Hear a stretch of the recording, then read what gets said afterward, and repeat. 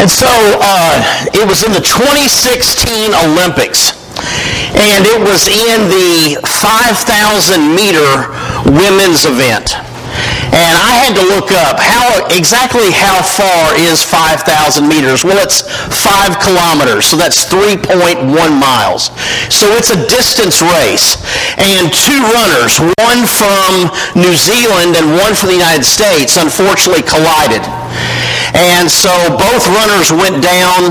The runner, Hamblin from New Zealand, was able to get up on her own power. D'Agostino, the runner from the United States, she was injured, and so she wasn't getting up under her own power. And sports writers that were covering the Olympics from all over the world wrote articles about how in this incident, in that instance, that this runner from New Zealand embodied the Olympic spirit. Because after all, it's a 3.1 mile race, and she could have kept on going. The runner from New Zealand who was able to get up under her own power and keep running. But instead, she goes to the fallen American and goes to help her up, goes to care for her. Now, you think about an event like this. People train. All right, you used to wake up one morning and decide, I'm going to run in the Olympics. No. People have to train. They have to go into, you might say, a strict training regimen, because they've got to prepare their bodies to be at optimal peak performance. And so when people are training for an event like this, they train by altering their diet. They train by all the hours that they put in, learning how to run, how to control their breathing, how to run at a distance, but not just to finish, to run in such a way that they can have a chance to win. And then you think about the Olympics, because lots of events you could say, well, that's okay, I'll do better next year. But the Olympics is what, church? It's every 4 years. And so for a runner who has a lot of time left in the race to catch up with the field and maybe pass other runners, but then for them to say, you know what, this woman that I collided with is down, and I'm going to go help her. It is showing some very unselfish, very caring behavior. And so news writers from all over the planet talked about this event at the time as to how this embodied the Olympic spirit of coming together and competing in the best possible way. And we are concluding, I should say, a series today called Daily Reminders. And we started this last month, and we looked at what it means to grow spiritually. We spent one Sunday looking at what Scripture tells us about the need, or why we should seek to grow spiritually. And then we spent 1 week looking at one way to exhibit spiritual growth is to have a thankful attitude, to be gracious people. And when we are people who exhibit gratitude on a daily basis, it becomes a habit. And we know that there's 2 sides of habits, right? Either a habit is good or a habit is bad. But we all have habits, whether we realize it or not.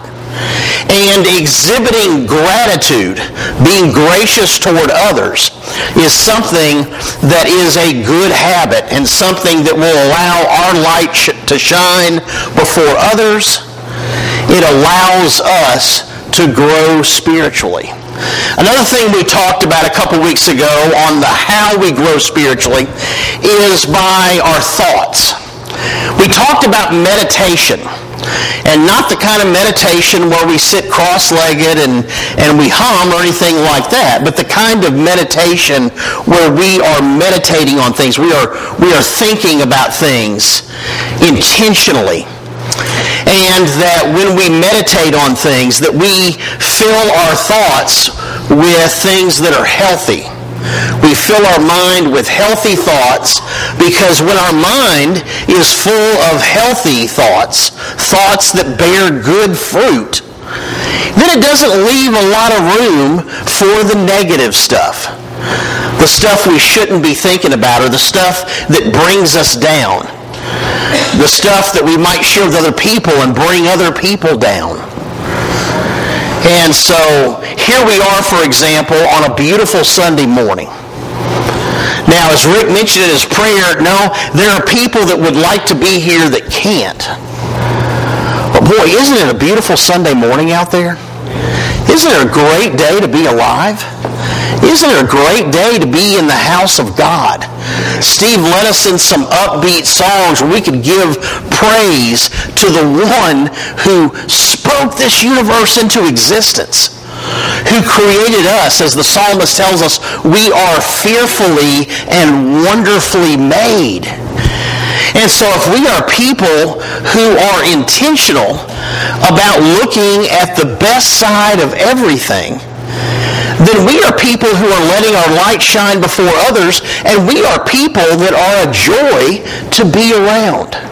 Our neighbors, our co-workers, our friends and relatives, the people standing behind us or in front of us in line at the grocery store, at the bank, wherever we might be, the people around us in the stands at ball games, that we are able to let our light shine before others on a daily basis.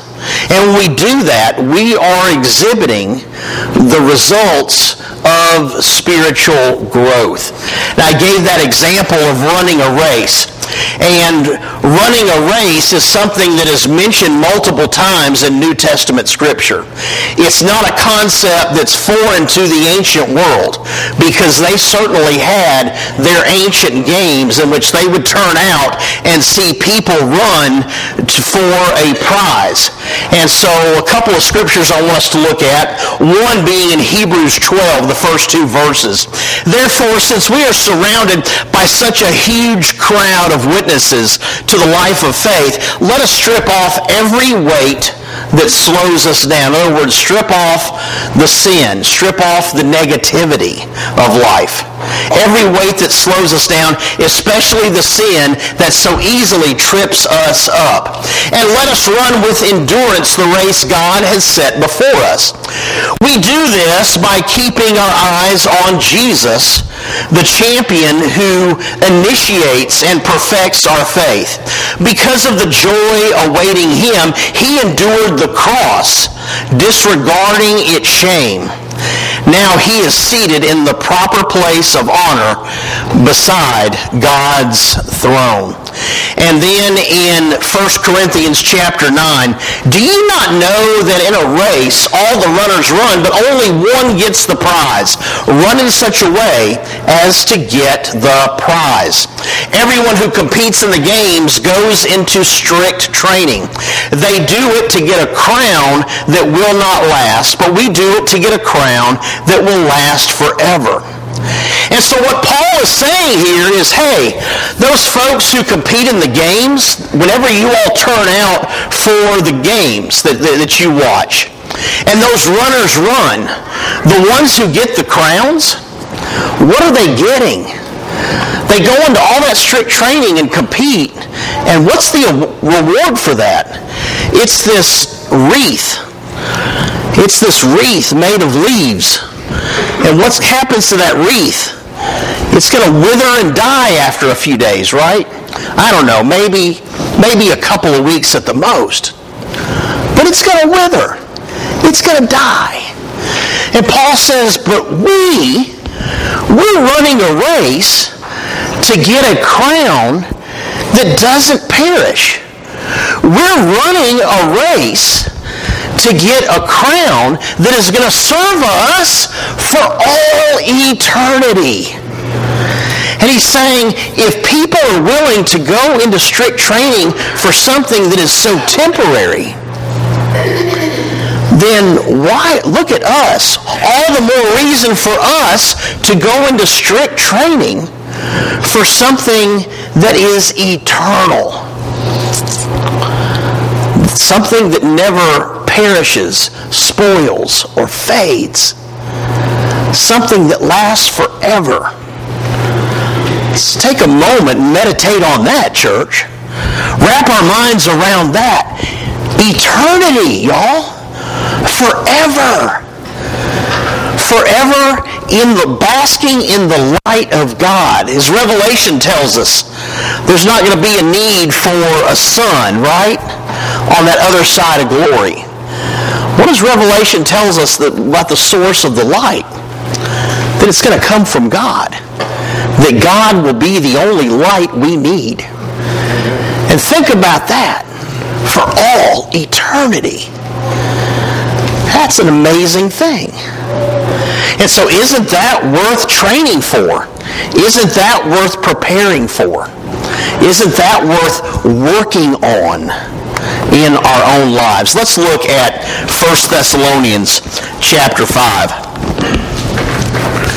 Now, brothers and sisters, about the times and dates, we do not need to write to you. For you know very well that the day of the Lord will come like a thief in the night, while people are saying peace and safety. Destruction will come on them suddenly, as labor pains on a pregnant woman, and they will not escape. Well, there you go. That's a happy little section of Scripture right there, isn't it, church? Yeah. Paul, one of those places where he's speaking the truth, right? He's saying, hey, there's going to come a time. There's going to come a day, and it's going to come, and we don't know when it's going to come. We won't have some ongoing warning. It's going to come like a thief in the night. Just when you least expect it, it's going to be here. And while people are saying things like, hey, peace and safety, then destruction comes on them suddenly. But see, then it gets to be the good part right here. The happier part. Verse 4, for those of us who are children of God. But you, brothers and sisters, are not in darkness, so that this day should surprise you like a thief. You are all children of the light and children of the day. We do not belong to the night or to the darkness. So then, let us not be like others who are asleep, but let us be awake and sober. For those who sleep, sleep at night, and those who get drunk at night. But since we belong to the day, let us be sober, putting on faith and love as a breastplate, and the hope of salvation as a helmet. For God did not appoint us to suffer wrath, but to receive salvation through our Lord Jesus Christ. He died for us, so that whether we are awake or asleep, we may live together with him. Therefore, encourage one another and build each other up, just as in fact you are doing. And see, what's going on in this place called Thessalonica? It's a place where Paul didn't get to spend a lot of time. Paul would go into a place, and we would often see in the book of Acts, when he would arrive at a new place, he would go first to the synagogue. That was often his first point of contact. Paul was very educated in the law. He himself had been a Pharisee, knew the law well, and so he could speak that language of Judaism. He could go into the synagogue and he could meet some people and make some friends, and then we're told in Scripture over and over again that then he would use the Scripture, and the Scripture of their day was what we call the Old Testament, the Hebrew Scriptures, and he would use Scripture and he would reason with them. And he would highlight all the places in the Old Testament that it prophesied the coming Messiah. And so Paul would do that typically, and then he would often work as a tent maker, and then he would spend a year and a half, 2 years with those people, strengthening the church there and appointing elders before he left. Now, Thessalonica is the exception to the rule, because he gets to Thessalonica And then riots break out. I mean, things, you can read about it in the book of Acts, things don't go so well in Thessalonica. And so Paul is in Thessalonica for a matter of weeks before he has to move on. And the people, not only they run him out of town, but then they made an effort to follow him to the next place, to run him out of that town as well. And so the folks in Thessalonica had a lot of questions. They had a lot of questions about salvation and what about those people that were already, what about those people who have already died, and what if they're not alive when the Lord comes back? And so Paul has to write to them to comfort them and encourage them. But one thing he says here is he writes this as an encouragement, and then he says, encourage others with this, as I know you are doing. Because he gets reports from the churches. And Paul understands that, boy, these folks in Thessalonica, they're an encouraging bunch. Considering, he's thinking to himself, I would imagine, considering I had no more time with them than I did, they have managed to keep their faith going. They've got questions, sure. Questions that I could have answered had I stayed there with them longer. But, boy, bless their hearts, they are a positive and encouraging bunch. And church family, why would we not be a positive and encouraging bunch of people? Children of the King, the one true God. And he loves us so much, not only that he allowed Jesus to lay down his life on the cross for us, but that also that we would have a peace of God dwelling within us in the Holy Spirit, church family. Oh my goodness. That's how much God loves us. And so he encourages us to put forth the effort to grow spiritually. Now, we give away lots of Bibles around here. We give away those little tiny testaments when we dedicate our babies at the end of the year. We give away Bibles to first graders. I think Miss Stacy is giving away some Bibles this month, maybe even today, because Children's Church, they kind of phase out after they complete third grade. And so those that are just started fourth grade, she's going to award some Bibles and kind of graduate them from Children's Church.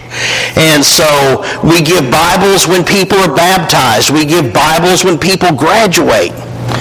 So nobody can ever say, boy, the Whole Church of Christ doesn't give out Bibles, because we do. Many of you have been given a Bible at some point in time by the Hohenwald Church of Christ. And if you need a Bible, come see me. I got a whole shelf full of them. At our upcoming men's night, I'm thinking I probably need to pull some of those Bibles that don't have my name inscribed on the front of them and give a few of those study Bibles away. That would be a pretty good door prize for our upcoming men's night. But here's the point I'm trying to make, y'all. We can give out all the copies of God's Word that we can stand. But it's up to the recipient as to what they do with that copy of God's Word, isn't it, church? It's up to the recipient as to whether or not they take the time to open that and to read what it says. And we often give out study Bibles, so the Bible can be complicated in places. I'll be the first to admit that. And so we give away those study Bibles a lot of times so people can look at those notes. They can look at the margins, look at the bottom of the page. And it helps bring meaning and context to what they're reading. But if all that Word of God does is sit on a shelf and gather dust, and I know some of you can say, well, I've got my iPad and I've got my iPhone or my Android phone, my smartphone, and yes, that's great. If you're ingesting God's Word through electronic form, that's wonderful. I'm going to suggest something. I don't know how many folks we have that like to listen to podcasts or like to listen to books on audio. But I found on my Audible app, The Bible in a Year. And some of you are thinking, wait, isn't that a Catholic priest? Yes, it is. Okay? That's Father Mike Schmitz. And so I listen to Father Mike Schmitz read the Bible to me when I'm out at the industrial park walking. Why did I choose a Catholic priest? Because he's got a great voice and because he covers multiple chapters of Scripture with amazing efficiency. The man has a gift, okay? And am I turning us Catholic? Well, of course not. That's the farthest thing, you know. But Mike Schmitz, the good news is Father Mike Schmitz is not turning you Catholic either. Okay, I've listened to this man enough, and he has read to me countless chapters of Scripture. But it's yet another way that I'm spending time than listening to the Word of God. And then when he finishes it, he says a little prayer. And I love the way Father Mike Schmitz prays. It sounds like a prayer we could hear at the Hornwall Church of Christ. And then Father Mike Schmitz puts into context the Scripture he has read for that day. So it's 365 segments of Scripture every single day of the year. And I like the way he talks about the Word of God. At no point does he say, hey, y'all need to be Catholic. He doesn't do it. He just says, here's what today's Scripture is telling us. And if you're looking for a way, maybe there's other podcasts out there that you think are better, that's great. I'm just suggesting this as another way. Busy people, if you've got a commute, this is a way to plug this in. These segments are usually about 20-25 minutes long. And then you have a way of listening to God's Word each and every day that you might not have thought of before. But it is one suggestion, one more way that you can reinforce time in God's Word. And so as we begin to conclude our time together today, I bring us back to this idea of running a race. 2 Timothy 4, verses 7 and 8, Paul is at the end of his ministry. And so this is very likely one of the last letters that he wrote. And so he writes to his young protege Timothy, a young preacher that he is encouraging. And he is saying, I have fought the good fight. I've finished the race. I have remained faithful. Now the prize awaits me, the crown of righteousness, which the Lord, the righteous judge, will give me on the day of his return. And the prize is not just for me, but for all who eagerly look forward to his appearing. Some translations say, who long for his appearing. And church family, I've spoken before about getting to that point in life where I said, Lord, come quickly. Where I said, Lord, I'm ready now. Because as much as I would like to see and experience on this side of glory, you know, the Greek islands, okay? I think that'd be cool. Yeah, I think that'd be awesome. I would love to go. Some of you all have been to Yosemite. Maybe you've gazed upon El Capitan. Or you've been to Yellowstone or Glacier National Park. You've seen some of God's majesty that he spoke into existence. And I think that's cool. I've lived out west, but we didn't go to a lot of national parks, okay? We went to a couple when we were in California. But there's a lot of this nation that I'd still like to see. I want to take a trip up to New England. I've never been to the 6 New England states. But you know what? If I never get to see any of that before the Lord comes back, that's okay. Because I know that what awaits us on the other side of glory is going to be far, far, far more amazing than anything we can see or experience in this life. And church family, I hope you join me and getting to that point where we say, Lord, just come on. Lord, come quickly. Lord, we're ready for you right now. Come on. But why does Scripture say that He waits? He waits to give more people an opportunity to turn to Him. And that's where we come in. Because it is people who have grown spiritually who are going to be more prepared and more willing to seize those opportunities to tell other people about the good news of the gospel. Other people who have grown spiritually who can, in those moments, that they can be salt and light in someone else's life. They can be a source of love, a source of encouragement, a source of sacrifice. Someone who says, I'm going to stop running my race because I'm going to help somebody who fell down over here. I'm going to be unselfish for a moment, and I'm going to help somebody else. And church family, when we do those things, we are showing the love of Jesus Christ, and we are letting our light shine before others. And if we seek to do that, God will open doors.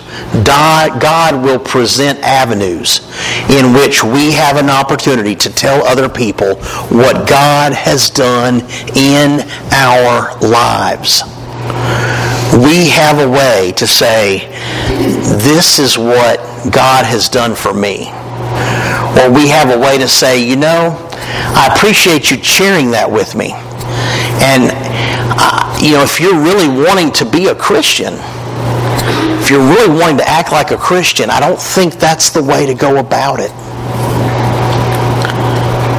God's Spirit gives us the words to say in those moments. But we're more prepared to seize those moments and look for those moments if we are people who are working on ourselves day by day in strict training, running the race of salvation, running the race of our Christian walk. And if we are people who are seeking to grow spiritually, to not just sit back and say, my ticket's punched. I'm going to be someone who just absorbs Christianity. I'm going to be a consumer of religion. Because that's not what God calls us to be. He calls us to be a participant, a runner in the race, a doer. And so may God help us to be those people. If you're with us this morning and you have not yet started the race, because you've not yet proclaimed once and for all, I do believe that Jesus Christ is the Son of God and that He gave His life for me, then we're going to sing a song in just a moment and give you an opportunity to respond to the invitation, because we are in fact inviting you to come this morning. We're inviting you to come and once and for all put on Christ in baptism. And if you're with us this morning and there's something that's weighing on you, something that you need to kind of unburden yourself of, that you can have a body of believers praying about something with you, then we offer the invitation for that reason as well. Let's stand together and sing. Everyone needs